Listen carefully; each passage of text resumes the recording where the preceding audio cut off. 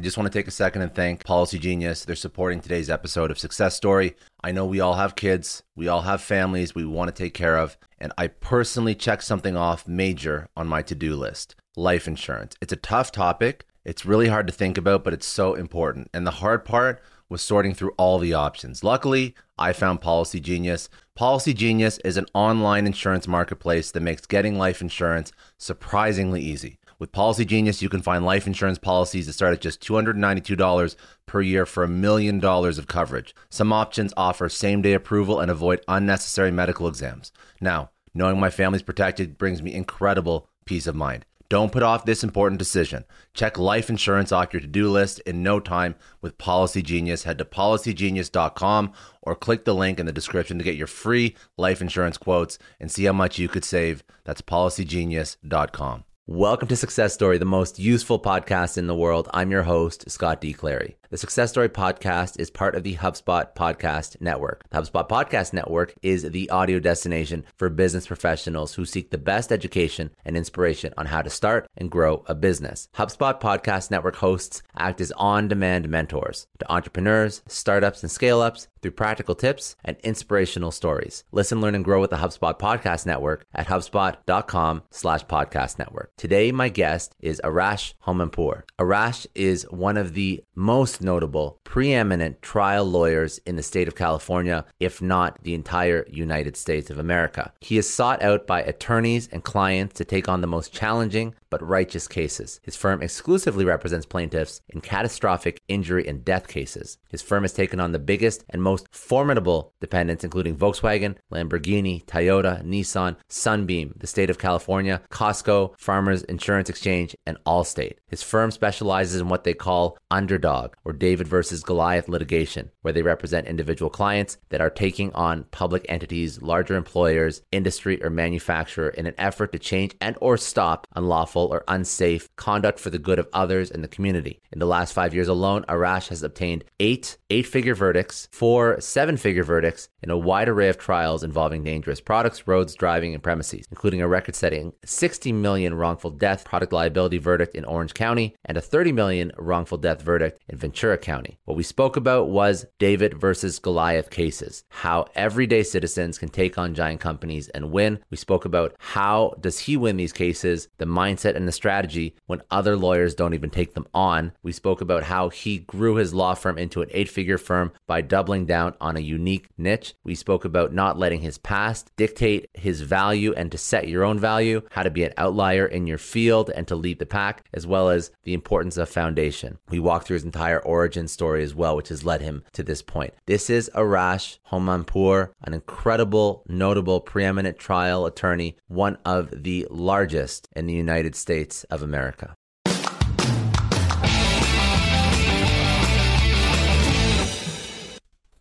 Well, I mean, basically, I think it starts with being the child of immigrant parents. That's a big, common denominator in a lot of success stories is that you come to America with kind of no idea of how things are. There's no concept of rules. I was telling someone that my rich friends, I grew up in West LA and we were very poor, but my rich friends, in high school would go on ski vacations and go to fancy restaurants. And I never went on a ski vacation. I never went to a fancy restaurant. And so kind of my perception of what limits there are and how life should work was kind of open-ended. So I think it gives you more opportunity to sort of grow and be even bigger than you ever could imagine. That's a childhood of being poor, with immigrants, knowing you're different just by appearance and by name. My name is Arash Homampour. I think being the weirdo today is considered a good thing. It's good to be unique and stand out and sort of make your own path and not live by how others live their life and trying not to look like other people, but just be yourself. And so I've always had that sort of approach. I was voted most unique and best eyes in high school. And then, I went to USC. Back then, it was not hard to get into. Now it's a top 10 school. Back then, you went there when you couldn't get into UCLA. I had good grades, but they just weren't good enough for a state school. So I went to USC, kind of had no idea what I wanted to do, wasn't ready to enter the universe as a professional, decided to go to MBA or law school, said, well, law school seems more interesting based on the TV shows that were on back then, LA Law being one of them. And then I knew I could argue. in law school, I really had no idea. Most people in law school back then wanted to do like entertainment law and music law and something fancy. But I didn't have that opportunity because I just wasn't getting the grades and didn't get the sort of internships that would let you do that. So when I graduated, in fact, in law school, I did moot court, which is the equivalent of arguing. It's like a litigation program. The teacher said I sucked and that I should not do litigation, that I wasn't good, ironically. I didn't really care what someone said. So went to, graduated law school. It was a great law school in terms of just teaching you the basics, but it wasn't like a law school that's going to get you the high paying job initially. You kind of have to do that on your own. I was at a seminar this weekend and I told people sometimes the best thing is that you don't graduate from the fancy school or college, because that has a sort of path and course on its own that's kind of defined. And whereas if you kind of graduate with nothing, there are no limits. You can you have the hunger and desire to really prove yourself. So that's who I was in law school. Really had no job, no mentor, no cases, and just basically worked my way to where I am today, one case at a time, with a passion and love affair for what I do, working harder than anybody else, confidence in myself. And then also the key to it is developing who I am as a human outside of who I be as a lawyer. Because you learn how to be a lawyer or a doctor or an accountant or whatever, marketing person. You can learn those trades by reading and studying and going to school and then doing it in real life. But really, I think what sets you apart in all of those areas is you being the best human you can possibly be, being evolved, like the Deepak Chopra or whatever, whatever, Wim Hof or whatever of humanity. Then when you enter into those professional worlds, you kind of transcend the profession and you sort of become an outlier that stands out. You're starting off esoterical. I love it, but you're starting off very high level. But I didn't mean to interrupt you. I wanted to understand, is that when you hit the ground running out of law school, did you have that mindset? Because many people don't have that mindset coming out of law school. Yeah, very good. My best friend, like she says, do something, I do it. In law school said, there's a program called Landmark Education. It's worldwide. Do it. There's a program called Intro to the Forum. And basically, it's a self-development program live with 500 people where through experiential learning and sharing, you learn about how humans are. You learn kind of the roadmap to human behavior. And rather than living your life where you're unaware and reacting to everything as a mortal human, it gives you a bird's eye view of who it is to be human, so that you're less reactive, you're more in control, you have integrity, and you do what you say you're going to do and actually accomplish it. So that was essential, doing Landmark Education. There's a lot of programs like that. I highly recommend that one because it's structured and they use it with CEOs and regular ordinary people, and it's effective in terms of breaking through with your own life and breaking through as a professional or in relationships. So that was the one key thing I did that kind of gave me superpowers and wings that other people didn't have. So, okay, so now you're finished law school, you're going out, you're grinding, but you're doing it with a sense of purpose. Like this is not the traditional, like, first year out of law school type mentality. So I appreciate that. And what is that purpose? What directed you down the path of personal injury, which it's interesting to hear you say why you had, or what you had, this lens that you saw life through coming out of university or college, just because personal injury seems to be like the law that everybody seems to be going. I see the billboards, I see the radio ad, it's all personal injury, but it doesn't seem to be through the lens that you're looking at it through.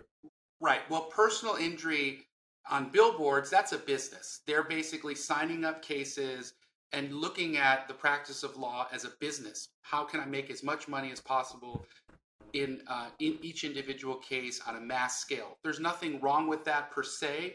I'm not a business. I'm a lawyer by profession. I was put on this earth to identify and hold wrongdoers accountable and make them pay for what they did and make the world a safer space on a large scale. I take on the biggest of big. It literally is David versus Goliath. The larger you are, the hungrier I am, the more evil your wrongdoing is, the bigger negative impact you have, the harder I'm coming after you, and I'm going to hold you accountable. So what I do is really a profession It's not a business. I don't look at anything like how much money can I make and et cetera. It's really just how much of an impact can I make? How much can I transform someone who's been hurt, their life, and hold someone that's done something wrong accountable. So it's two different things, but there's space for both. Of course. No, it's amazing. So it's like Led Zeppelin versus Britney Spears. Hey, we all love a good pop song, but at the end of the day, is that enough nourishment for a true music lover? No. They want more. They want to go deeper. Yeah. A Twinkie, yeah, but I also want to eat some premium Toro, so you need the Led Zeppelin or whatever, sophisticated band there is out there that floats your boat. So you went into law. You decided to go into personal injury law immediately. Is that what you knew that you wanted to do right out of college?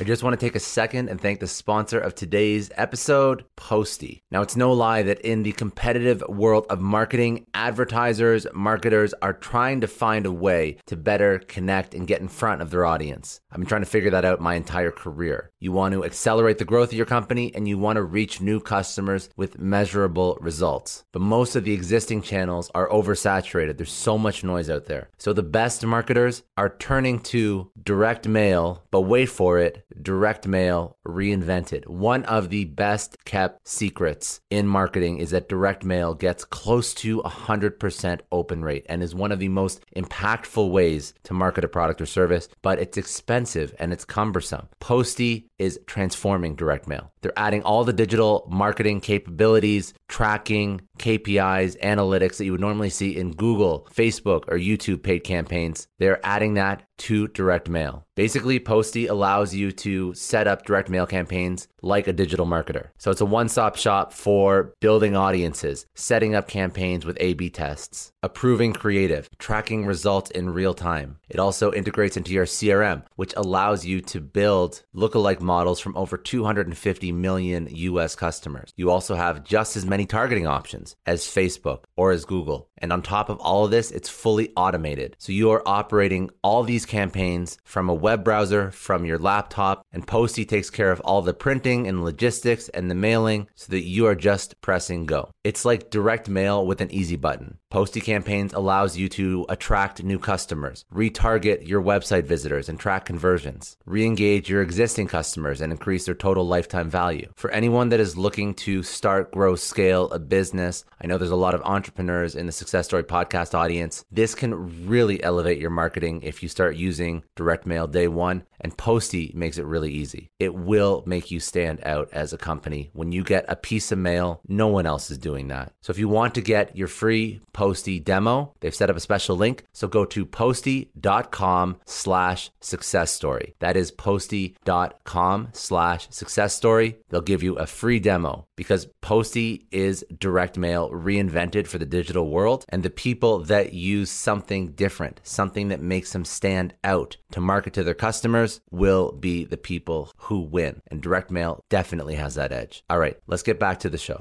Well, I saw that the space in which I could make the biggest impact, where there wasn't really a sort of 5-star, 5 dining approach, was in personal injury. In other words, what you're describing with the marketing and the billboards, that's basically Carl's Jr., fast food legal services.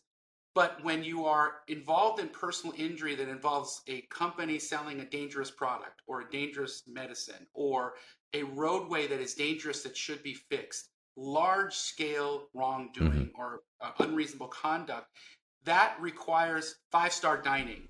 Because before you open that restaurant and you serve a $7,000 meal or $500 meal or whatever, you need expensive plates, you need high-end chefs, you need thought, you need the how it looks, how it tastes, how it feels, thought out. You need artists making food that stands out, that someone's willing to pay that kind of money for. That's what I gravitate to. That's what I wanted to do, and that's what I build my career up doing. Started with the small McDonald's, transactions, worked up to medium dining, 2-star dining, 3-star dining, and now we are, the preeminent 5-star. You're Michelin star. You're Michelin star at this point. We are, yeah. Amazing. By the way, I appreciate the analogies. Trying to make it simple for everyone to understand. Brittany and food, Everybody can get that. Everybody can get behind that. Okay, so walk me through some of these wins that you've had over your career, and because some of these stories, I'm sure, whatever you're able to talk about, of course. I can talk about anything. Well, All right. I started trying cases, meaning going into a courtroom, getting in front of a judge or a jury immediately, because I was literally the guy that's like, I'm Kobe Bryant. You don't know it. Give me the ball. Get out of my way. And I would basically get a small ball, like a racquetball. I get to throw it. Then I get a tennis ball, and then someone gives you a volleyball, and then finally someone gives me a basketball of prime time on the court, and I dunk it times 10. You know what I mean? That's my sort of the way I looked at things. So basically what I did is I would take on any tough case that had a big upside, because those are the cases they won't settle. In fact, all of my big wins are in the context of a defendant that not only underestimated, but probably insulted me by offering zero to settle or offering some nominal sum to resolve that lawsuit before a jury decided, all of which gives me the opportunity to take a big righteous case all the way, try it, and get the maximum result from jurors rather than resolving it with a defendant paying what they think is reasonable. So my first big case was we were suing the city of Fontana for not having sidewalks in an area that they knew children were walking to and from school, sharing the road with vehicles.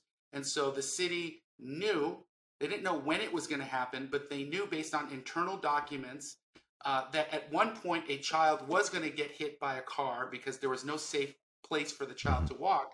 And rather than spending, they had millions, I mean, hundreds of millions of dollars in undesignated funds available to be used to fix the road, which would have cost about $30,000. They were not using their own money and trying to get the state to fund their own financial obligation. And so it was a very tough case in that a 15-year-old, unlicensed, uninsured, undocumented child was driving a car, trying to pass someone, got angry, went around and hit a young girl, killing her, 13-year-old Karen Medina. And in that case, the interesting thing was the city thought the case was so dumb because of the facts and because they thought this girl had no value. Literally, this is an ironic thing for if any attorney knows who I'm about to talk about. The adjuster, they have insurance companies that adjust claims against big cities. He called me and he's like, this was at the beginning of my career. He goes, you're okay, but you're no Tom Girardi. Tom Girardi being the attorney who we now know stole millions of funds or allegedly stole millions of funds from his clients and fell from being considered one of the top attorneys to one of the biggest losers ever. And then he also said, the adjuster from the insurance company said, and your client was just some Hispanic girl. What do you think a jury's going to award her? And I mean, when he said those two things, it was literally as if like God put a lightning rod inside of me and said, we're going to show you what's going to happen. So they offered zero to settle that case. And I got $38 million for a wrongful death case, which if you talk to any attorney is like not a number in the stratosphere. It's like outside the realm of logic in terms of how much money that is for an unknown attorney to get in the context of that difficult liability with those damages. It's unheard of. And what I was doing is it wasn't like, your bands have one-hit wonders. They'll have one song, it's like all gels and that's it. I wasn't a one-hit wonder. Literally every single year after that verdict, I was hitting huge verdicts, sometimes 4 in a year of 7 to 8 figure verdicts, meaning 10 million, 20 million, 30 million, 50 million, 60 million verdicts in cases other attorneys not only would they not touch, but could not win, let alone win at the levels that I was getting. So I started the ground running and then literally just kept running, winning. Why is that? Why? First, 2 questions on that point. Yeah. Why do other attorneys not take them on? Why are some of these cases so difficult to win? What's your differentiator in how you handle it? I tell people, if I walk into a courtroom, it's me against a defense attorney or attorneys. Many times we have multiple law firms against us. And I'm not saying this to brag or boast or anything because I really don't like operating from ego. But I am an evolved human on another level, right? I am kind, loving, generous. I know my failures. I embrace my weaknesses. I embrace my tendency to be ego-oriented. I'm always trying to kill the ego. I'm always trying to come from love and kindness. I have talent. And when you take someone evolved and put them in a courtroom next to your typical defense attorney, which is, typically an older white male or an older, you know, unaware person, Mm-hmm. they tend not to do as well because they're not evolved. They're unidimensional. They're angry. They drink the Kool-Aid that everyone's a fraud and a fake. They tend to use artifice or trickery or deceit to win their cases, hiring the same experts who come in and tell a bunch of lies to jurors or try and confuse jurors. And so when you've got a defense with its bag of tricks, it's deceptive, it's not good, it's mean, it's evil, and you've got an evolved person who not only can convince the jury of what's righteous, but can unravel and reveal the lies and deception of the defense, it's no match. The only time I lose is if I deserve to lose because the facts justify a juror finding against me. Other than that, it's no competition, if that makes sense. And that applies to any space that you're doing, anywhere, any profession. If you are an evolved, good, fundamentally good human, you are, and you love what you do, and you're passionate about what you do, you will do infinitely better than your competition. Very, very well said. Very, very well said. So, as your career evolves, now you're hitting home runs again and again and again. What is your current focus in your career? Because I feel like you have many of these stories, but just at a high level, sure. What does your career progress to now? Well, I always wanted to create a firm where I didn't have to do everything, where my talents and efforts can be more focused on the biggest possible result. So right now I'm doing cases worth, let's say, 20 to 60 million.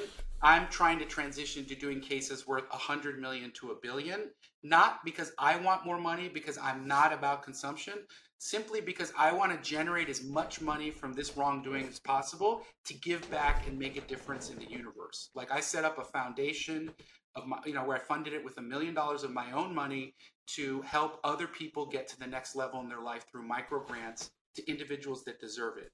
You see these attorneys and firms, they do these $1,000 scholarships and like more power to you, but come on, what's $1,000 scholarship in the context of the marketing budget we know these businesses are spending on internet advertising? It's nothing.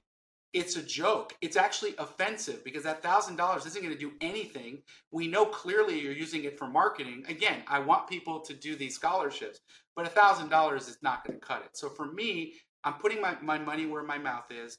I've been given this opportunity and like sort of luck of making a lot of money doing something I love. And for me, if I use it to buy a bunch of garbage for myself and things, that's disgusting. If my existence is to consume, buy more Ferraris or whatever, I don't have any Ferraris, by the way, that's lame.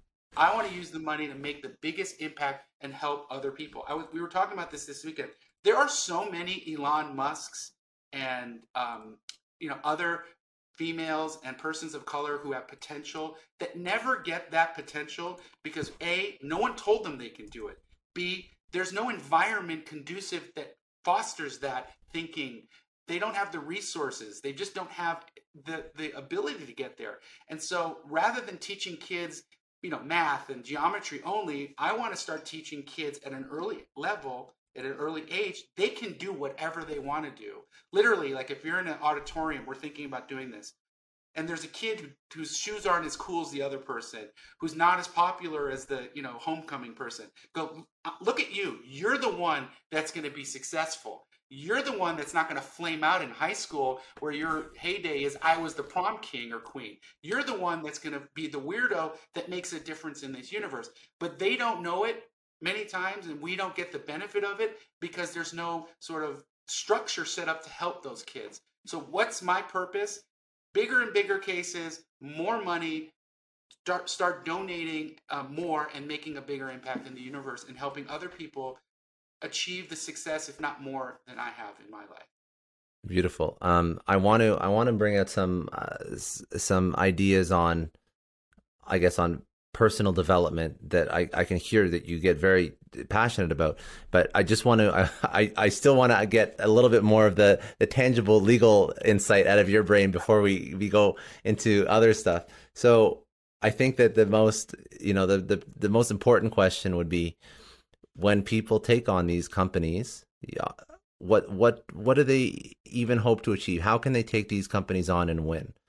I guess, hire you, but outside of that, I just want to take a second and thank the sponsor of today's episode, HubSpot. HubSpot is the CRM platform that is easy to implement and is even easier to get your team to adopt. And ask anybody that's implemented new technology in a company, the biggest issue is not finding it or buying it. It's getting your team and your company to actually use it and adopt it. And when it's a piece like a CRM, one of the most critical pieces of your business infrastructure and your tech stack, if people don't adopt it and use it, that means you're getting incomplete data, you're getting missing data, you're getting garbage data. It could impact quite literally everybody in your company, as well as it could negatively impact your customers and your revenue. So how does HubSpot solve for this with their CRM platform? There's two components that they focus on that allow for organizational-wide adoption. This is the contact timeline as well as the mobile app. So the contact timeline gives a historical context for all of the data that is associated with a certain contact in the CRM. That means that anybody across the organization can see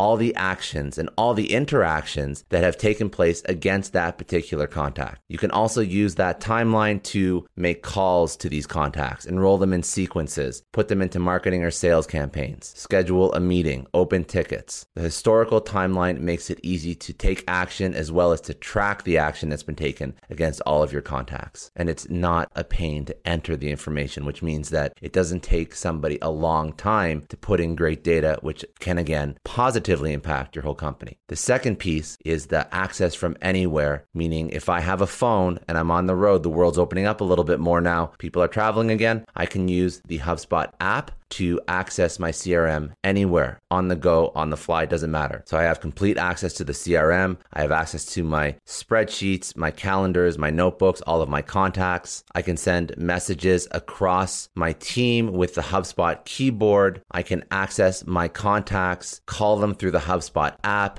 I can take quick notes. I can take contact information. I can all log it into my HubSpot app so that I can pull it up later on my desktop when I'm back at home. It's simple. It's intuitive. It's meant to make it easy, frictionless, so that your team sees the value in properly using the CRM to the fullest of its capabilities and gives them the tools and the tech to allow them to do it without spending too much time and causing them more headache. The best thing about HubSpot is that it can be set up for any size of business and it will scale with you. If you're just starting out, you can take advantage of certain features, and then as you scale your business, you'll notice that HubSpot will support almost anything you need as you grow. So if you do want to learn how to scale your business without scaling complexity, go to HubSpot.com. No. So it's, the David versus Goliath sort of frame is interesting because today, a 17-year-old kid can make a hit song on his laptop with 3 pieces of software,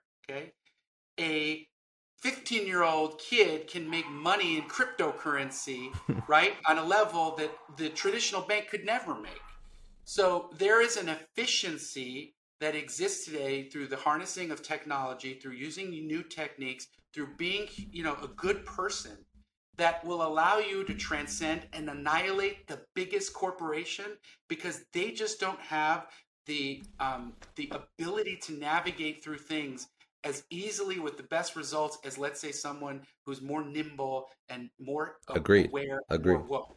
And so harnessing that allows you to take on Toyota because Toyota's got 50 attorneys, right?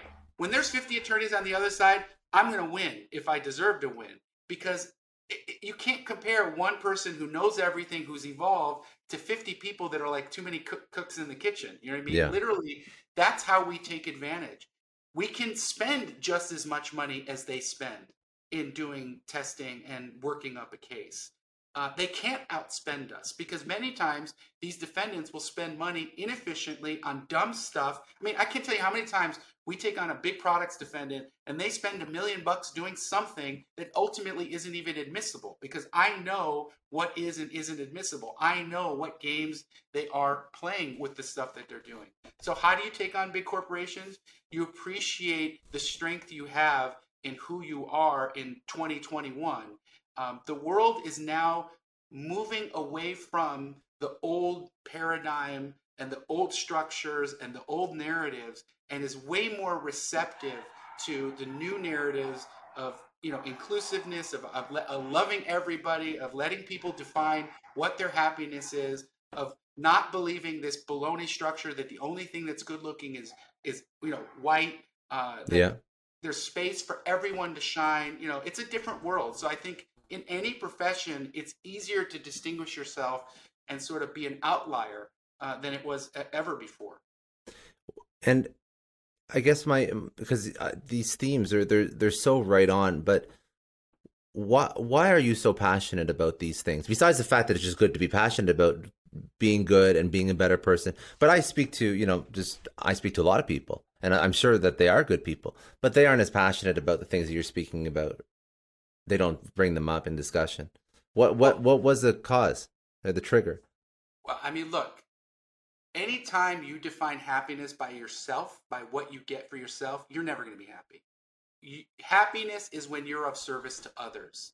When the circle of what makes you happy is larger and you're of service, meaning that like love is not about getting, it's giving. Happiness is not about getting, it's giving. When that clicks in your brain, then you realize the more joy you're going to get in your life by the more people you help. I literally have this sort of analogy of I'm a candle and my job is to light as many candles in this universe as I possibly can. No strings attached, no expectation. I don't get anything other than make the world a better place. If I can inspire someone to get to the next level and be happier, that's infectious. It helps the universe. It helps my children live in a world that when I die, they want to live in, and it really makes an impact longer than your limited number of years on this earth.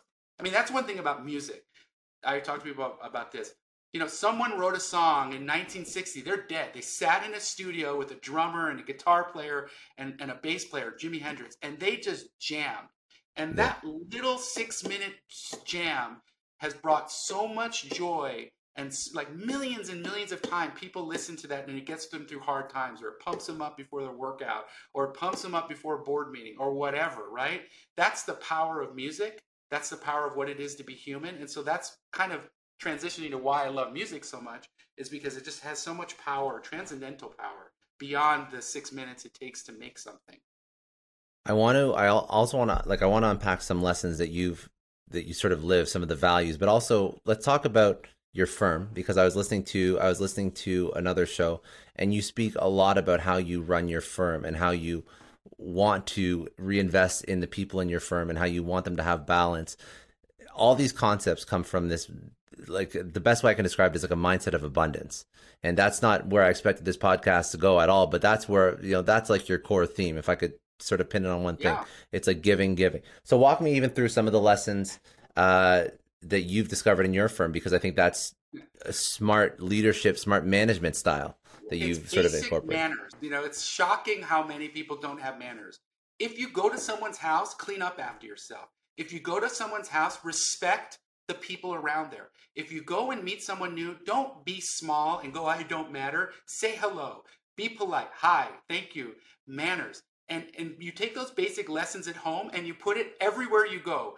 When the busboy talks to you, you look them in the eye. When the valet looks at you, you talk to them. When you're in an elevator and someone strikes up a conversation, say hello. Same with your staff at work. Treat them like family. Treat them like you would treat yourself or any other member of your family. The world doesn't exist for you to exploit and game them or it. The world exists for you to take care of other people, treat people with joy and love. And the outcome of that, the outflow and what comes back to you, is good vibes, good karma, positivity, synchronicities. I have synchronicities in my life that are like mind-blowing in terms of, I think of something, I want something to happen, someone comes along and like I cut 6 months ahead in terms of doing something. Why? Because I'm a kind, loving person. I put good vibes out there. I treat people with respect. I tend to actually treat people nicer.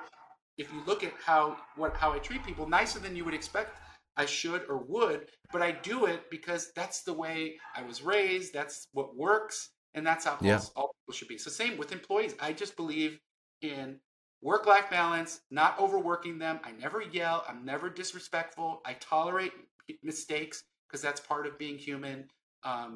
We have good employees who have been with us a long time. And if you come to my office, you'll see they work because they love to work. They want to make a difference. It's not a job for them. It really is a place where they want to be. The office looks nicer than most fancy hotels. The office provides food and drink, like fancy tea, fancy water, whatever they want to eat. I pay for those things. If they want to take self-help course, I pay for it. If they want to take yoga, I pay for it. Why? The more well-rounded and happier they are as a human, the better their productivity at work. It's like win-win, no-brainer stuff that so many people don't understand. They're misers when it comes to taking care of their employees, and they don't understand they're shortchanging their potential. I was going to say, you hit the nail on the head. Like when it comes to reinvesting in your own people, and I was just hearing about when you did an interview on work-life balance and stopping people from working on the weekends or whatnot. But if you actually look at if you run a cost-benefit analysis of investing in your people versus even hiring and staff turnover and whatnot, there's some numbers there that you really have to consider. But you also said it correctly. I'm in alignment with everything you're saying, but many people just miss the mark. Many leaders, many managers, many CEOs found they just missed the mark, which is unfortunate. A few other points that I thought were interesting. One of the themes that I was prepping this interview, one of the themes that I brought out was not letting your past dictate your value and setting your own value. Speak to me about that. It's really simple. Your past is your past. You have no control over it. So whether you did phenomenal or you did poorly, it's irrelevant.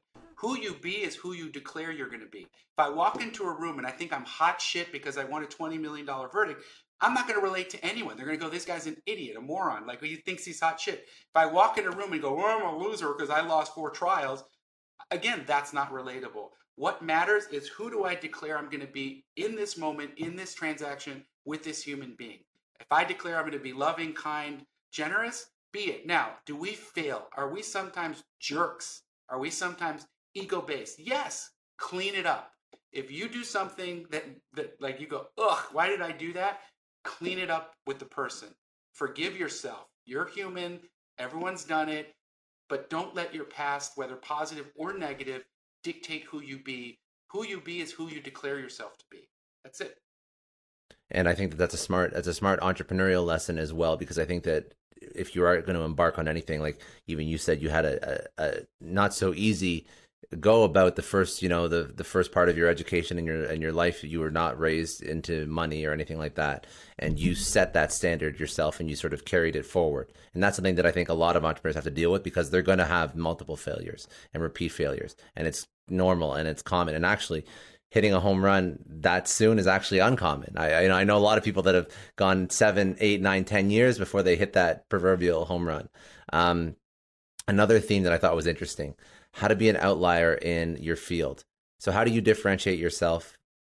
You sort of touched on it, but you're in a crowded field. There's the Carl's Jr. Injury and personal injury attorneys. How do you differentiate yourself besides attitude? Right. I guess that's part of it. I just want to take a second and thank the sponsor of today's episode, Quantum Metric. So what Quantum Metric is going to do is it's going to allow you to develop a single source of customer-centric truth that can help you understand how to position your products, how to sell to your customers. Because anyone is a digital leader who wants to understand your customers better. It should be 100% of you. You should want to understand the customer experience when they hit your website. And then you also want to understand not just your customers, but who else in the world is having similar experiences, and how can you use that information to make informed decisions about how your business moves forward. We are gearing up for an unprecedented 2021 e-commerce season. E-commerce sales are expected to exceed 2020 benchmarks, even though COVID is lightening up. Consumer behavior has changed forever. And with Quantum Metric, you can prepare yourself to capture every single customer revenue opportunity. So their unique approach to the digital experience that the customer has while engaging with your brand helps top retailers, e-commerce outlets quickly identify and prioritize large and small revenue opportunities, and they keep customers coming back. So everything from page hits, mouse movements, scrolling, typing, out of the box interactions that you couldn't even think of, various events, API calls, literally everything. They quantify that data and they present it to you so that you can use that data to make informed decisions about how customers interact with your brand online. So if you want to reduce customer friction, if you want to increase conversions, drive more revenue, optimize user experience, personalize the shopping experience for all of your customers, go visit quantummetric.com/pod offer. That's quantummetric.com/pod offer. And go see if you qualify for the 12 days of insights offer using the code SUCCESS. The 12 days of insight offer gives you 12 days of access to the Quantum Metric platform with a bespoke insight report that will help you identify where customers are struggling and engaging with your online experience and your digital product. Some restrictions apply, but for the majority of people, go to quantummetric.com/pod offer, enter the code SUCCESS, and you will be able to receive their 12 days of insights offer. Get ready to understand your customers with intimate detail that can optimize experience and revenue and give your customers an overall much more pleasant experience when they hit your site. All right, let's get back to the show. Number one, be yourself. So there's only one version of you. Don't be a version of somebody else. Don't mimic anyone else. Don't copy anyone else. Literally be yourself. You like neck tattoos? Add neck tattoos. You like arm tattoos? Whatever it is. Again, uniqueness is not defined by tattoos. Just be your unique self. And what I specifically did is I went out of my way to help people. I have undiagnosed ADD. I love distracting myself from the task at hand sometimes. So I was on this listserv, which is just basically a subscription of, let's say, 10,000 attorneys in California, where you send an email, everyone can read it, and you ask a question. I literally, with ADD, would interrupt my day and answer 20 to 30 questions a day. Someone asks a question, they have no idea what to do. It would take them 2 weeks to figure it out. In 2 seconds, I've answered it, I've given them a sample, and I've told them they can reach out to me for help. That really made a difference in terms of, one, getting my name known to people in terms of just my willingness to help, and then my results distinguished me. So if you get, if you score 50 points a night after, a year for 10 games, people are going to know who you are. So it's results, it's letting people know your results, and then helping others. Look at every transaction not as an opportunity to help yourself, but how can you be of service to others? And then it will come back to you how that transaction can help you, maybe on a bigger scale than you ever thought when you initially entered that transaction. But look at things in terms of how can you help people. It's powerful coming from you in particular, because you have achieved success in what many would be considered, many would consider trial attorney to be like a highly adversarial, like, don't mess with that guy. He's gonna, when somebody hears that you've taken on all these car companies and all that, you're like, this must be some mean ass mother, that's the general takeaway perception. So I think it's an important point. It's an important, pay attention, because there's good ways to do business and to be successful. And I think, over the past year and a half, 2 years, everybody's been stressed out. Everybody's been in that, you said it well, as the miser attitude towards business, toward being frugal, furloughing, hoarding, just all these things that are so negative. But you're living proof, man. You don't have to live like that. Yeah. I need to work on it too. It's tough. It's very tough. I think another important aspect of my success is surrounding yourself with people who are not toxic, who are up to big things, who bring out the best in you. I mean, one of the best things that ever happened to me, which so many men and women spend their time looking for, is that perfect mate. When I was 23, graduating law school, I met my girlfriend, who then became my wife. We're divorced now, but we're super close. But I would not have any of the success I have now if it wasn't for her. She really elevated my mindset, believed in me, pushed me, took care of a lot of the stuff that I couldn't handle efficiently, so I could work insane hours. So I would tell people, if you're in a bad relationship, friend, lover, family, get out of it and stay alone, and then surround yourself only with people who will push and challenge you, who don't think small.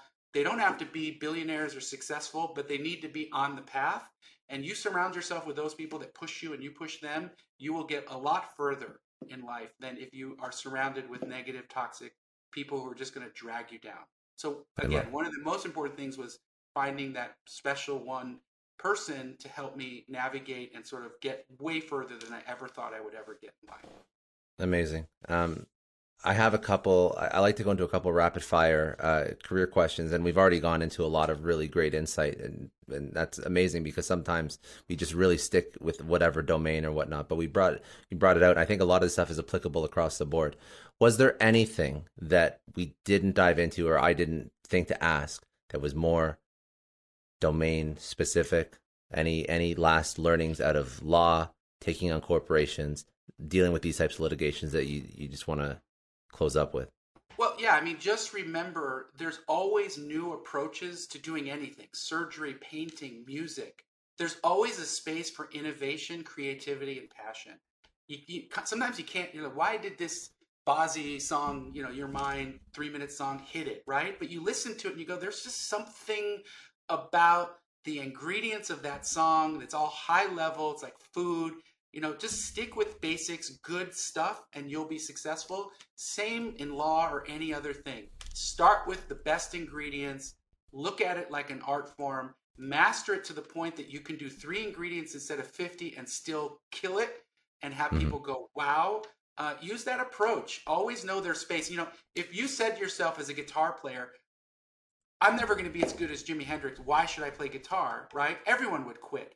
But when you realize there's a space for a punk rock guitar player who doesn't even know what they're doing, but can still create amazing music that speaks to you, even if you're not technically proficient like Jimi Hendrix, that's how you should look at life.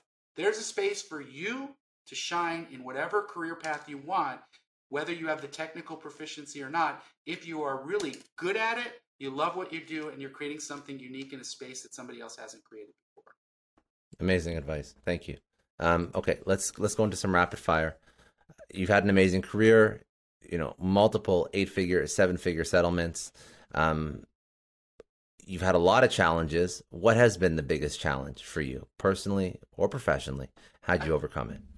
Getting over my ego. It's like once you start getting successful, then you start believing the hype. You start believing I deserve this, I deserve that, I work hard, I should play hard, and realizing that, look, if you've been given a talent and you are successful at it, you can't squander it on personal ego-based events, because there are a lot of people that are living that rely on it, from your staff to your employees to other consumers. And then there's a lot of people in the future that will be relying on your output and work. So don't squander that talent with stupid stuff. It's really just killing my ego, fighting my ego, not being lazy, really living up to my potential, and living not to generate income for my own personal or family or whatever consumption, but generating to help generations of humans. Amazing. Who was one person that had an incredible impact on your life, and what did they teach you? I mean, first was my father, obviously. My father taught me, one, not to be emotional, which was a very sort of a bizarre sociopathic way to live your existence if you're very emotional. Learning how to compartmentalize your emotions allows you to swiftly navigate life without sort of the pushback that you would have if you're a sensitive person. And then if you actually happen to be super sensitive and get up in front of a jury, it's super powerful because you tend to win.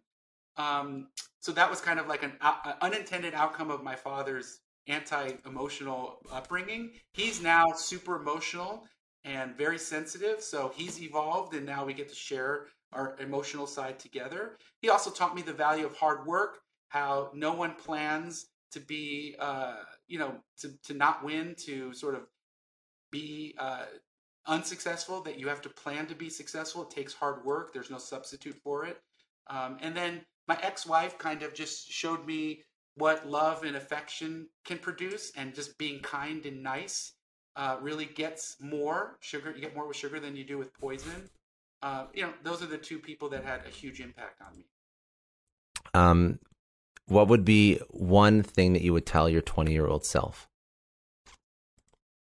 Oh, I would tell my 20-year-old self, please develop the DJ gig, because believe it or not, for 4 years you could make $600,000 a day DJing in the south of France or Vegas, and then cash out and then go to law school. I saw you DJ part-time, right? I do, but not the $500,000 a gig. Yeah, I was gonna say exist a few years ago.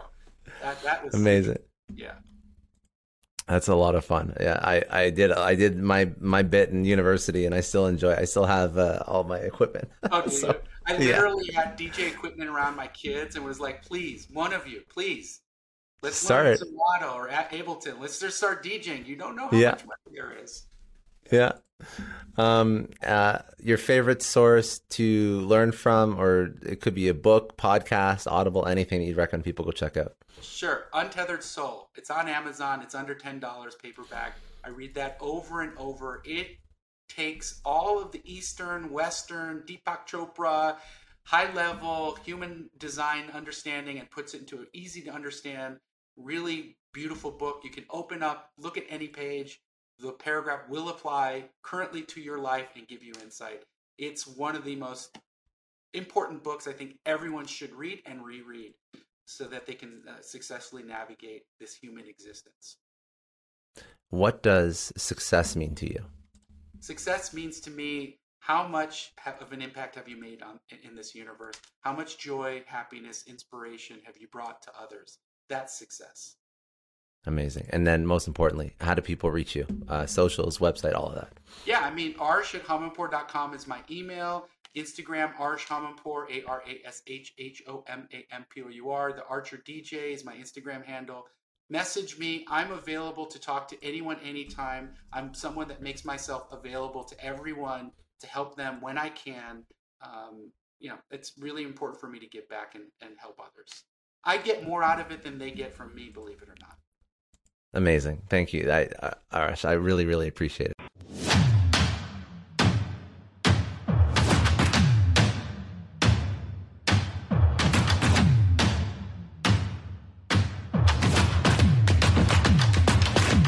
I know a lot of entrepreneurs listen to this show, and NetSuite has been a huge supporter for entrepreneurs, for business owners, because there's one thing that we all know. Business is about making money, and it's about your bottom line. And the less you spend on the nuts and bolts of running your business, the more profits you keep. But these days, everything is costing more. Supplies, people, shipping. It squeezes your margins, and I've been there, juggling multiple systems for finance, inventory, you name it, each with its own costs and its own set of headaches. That's why I made the switch to NetSuite by Oracle. It's changed our company. Think about it. NetSuite is one of the top financial systems out there. It puts your whole business on one platform, accounting, finance, the works. One data source for everyone. There's no more mismatched info. And because it's in the cloud, it slashes your IT costs. No more servers, no more updates. Just access NetSuite from anywhere. With one integrated suite, your overhead drops big time. And here's the real win. Efficiency. Everything's connected in NetSuite. Costs are ridiculous lately. Find a proven way to reduce your expenses and get better performance out of your team. It's a no-brainer, and that's what NetSuite offers. Over 37,000 companies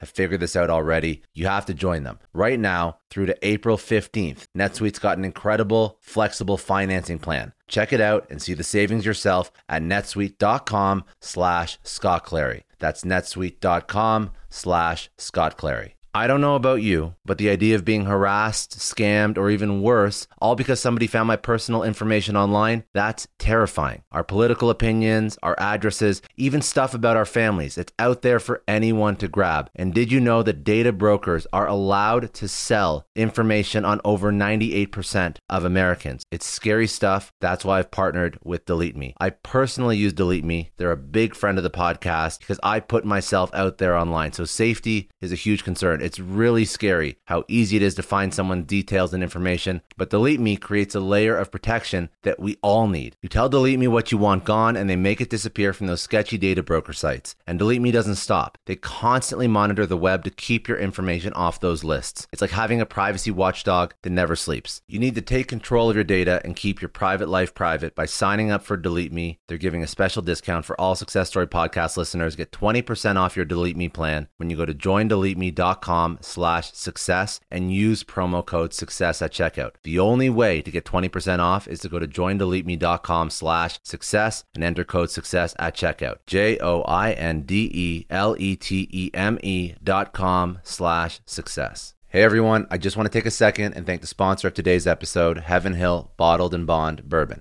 Now, I don't have a lot of liquor sponsors on this show. Heaven Hill Bottled in Bond is actually one of my favorites. I've drank it for a few years now, and this is why we actually decided to work together. Heaven Hill Distillery, family owned since 1935, is a great entrepreneur story too. So there's 5 brothers. They filled their first whiskey barrels back in 1935, and their legacy still lives on today. Heaven Hill Bottled in Bond is aged over 7 years. That's 3 more than required by the Bottled in Bond Act of 1897. This means the best quality, the best purity, and the best consistency. This is not just average bourbon. It's the winner of the double gold medals at multiple 2023 World Spirits competitions, and they've won the very prestigious Triple Still Award. It's a very big deal in the liquor and bourbon world. Heaven Hill Bottled in Bond boasts an exceptionally smooth oak flavor, while its aroma offers a sweet blend of caramel and smooth vanilla. If you love bourbon, you need to try Heaven Hill Bottled in Bond. Available nationally, look for a bottle at your local store. Heaven Hill reminds you to think wisely, drink wisely. Think back to your last few days in the office. Did any of them leave you feeling really accomplished? Not the kind of day where you're running around like crazy, but where you've made real progress on something that matters. Because being busy doesn't always mean being productive, and I bet we've all been there. And maybe it's time to rethink what it means to get things done. Today's episode is sponsored by Belay, and what they help you do is, instead of getting sucked into emails and to-do lists, they help you delegate tasks and focus on big goals. They can connect you with top-notch US-based talent who are ready to take on those time-consuming tasks that bog you down. Let's be real. There are way more important things you could be doing than bookkeeping or wrangling a packed inbox. They have virtual assistants to handle all of those pesky administrative tasks, or accounting professionals to take care of all your financials. But here's the best part. You don't have to waste weeks searching for the right person. Belay's personalized matching service works quickly, sometimes matching you with the right talent to take stuff off your plate in under a week. Are you ready to try a different way of working? Check out Belay's list of the top 25 things you can delegate to a virtual assistant. It might just change your business and your life. Text SUCCESS, that's SUCCESS, to 55123 to get the list and to start transforming your to-do list with Belay. Thank you so much, Indeed, for sponsoring Success Story. For all business leaders out there, Indeed is a lifesaver. See, we're always driven by the search for better, but when it comes to hiring, the best way to search for a candidate isn't to search at all. Don't search, match with Indeed. If you need to hire, you need Indeed. Indeed is your matching and hiring platform with over 350 million global monthly visitors, according to Indeed data, and a matching engine that helps you find quality candidates fast. You're going to ditch the busy work and you're going to use Indeed for scheduling, screening, messaging, so you can connect with candidates faster. And Indeed doesn't just help you hire faster. 93% of employers agree Indeed delivers the highest quality matches compared to other job sites, according to a recent Indeed survey. Leveraging over 140 million qualifications and preferences every day, Indeed's matching engine is constantly learning from your preferences, so the more you use Indeed, the better it gets. Join more than 3.5 million businesses worldwide that use Indeed to hire great talent fast. And listeners of this show will get a $75 sponsored job credit to get your jobs more visibility at Indeed.com/Clary. Just go to Indeed.com/Clary right now and support our show by saying you heard about Indeed on this podcast. Indeed.com/Clary. Terms and conditions apply. If you need to hire, you need Indeed.